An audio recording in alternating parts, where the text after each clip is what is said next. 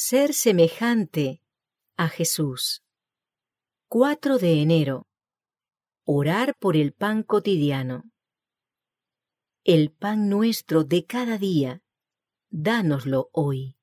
Mateo capítulo 6, verso 11. Como hijos, recibiremos día tras día lo que necesitamos para el presente. Diariamente debemos pedir: el pan nuestro de cada día, dánoslo hoy.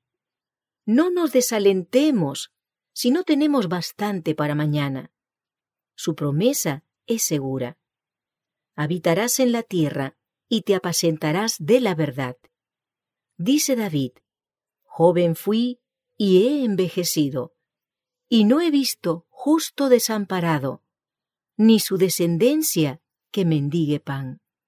Salmos capítulo 37, versos 3 y 25. El que alivió los cuidados y las ansiedades de su madre viuda y la ayudó a sostener la familia de Nazaret, simpatiza con toda madre en su lucha por proveer alimento a sus hijos. Quien se compadeció de las multitudes porque estaban desamparadas y dispersas, Mateo 9:36, sigue teniendo compasión de los pobres que sufren.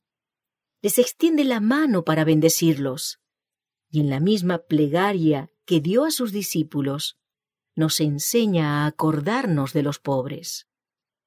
La oración por el pan cotidiano incluye no solamente el alimento para sostener el cuerpo, sino también el pan espiritual que nutrirá el alma para vida eterna. Jesús nos propone: trabajad no por la comida que perece, sino por la comida que a vida eterna permanece. Juan capítulo 6, verso 27.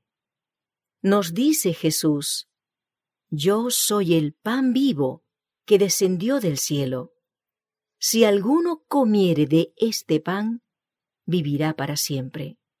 Juan capítulo 6, verso 51. Nuestro Salvador es el pan de vida. Cuando miramos su amor y lo recibimos en el alma, comemos el pan que desciende del cielo. Recibimos a Cristo por su palabra y se nos da el Espíritu Santo para abrir la palabra de Dios a nuestro entendimiento y hacer penetrar sus verdades en nuestro corazón.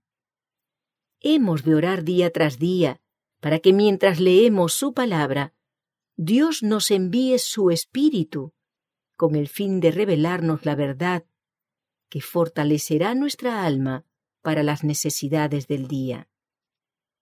Al enseñarnos a pedir cada día lo que necesitamos, tanto las bendiciones temporales como las espirituales, Dios desea alcanzar un propósito para beneficio nuestro. Quiere que sintamos cuánto dependemos de su cuidado constante, porque procura atraernos a una comunión íntima con Él. En esta comunión con Cristo, mediante la oración y el estudio de las verdades grandes y preciosas de su palabra, seremos alimentados como almas con hambre. Como almas sedientas seremos refrescados en la fuente de la vida.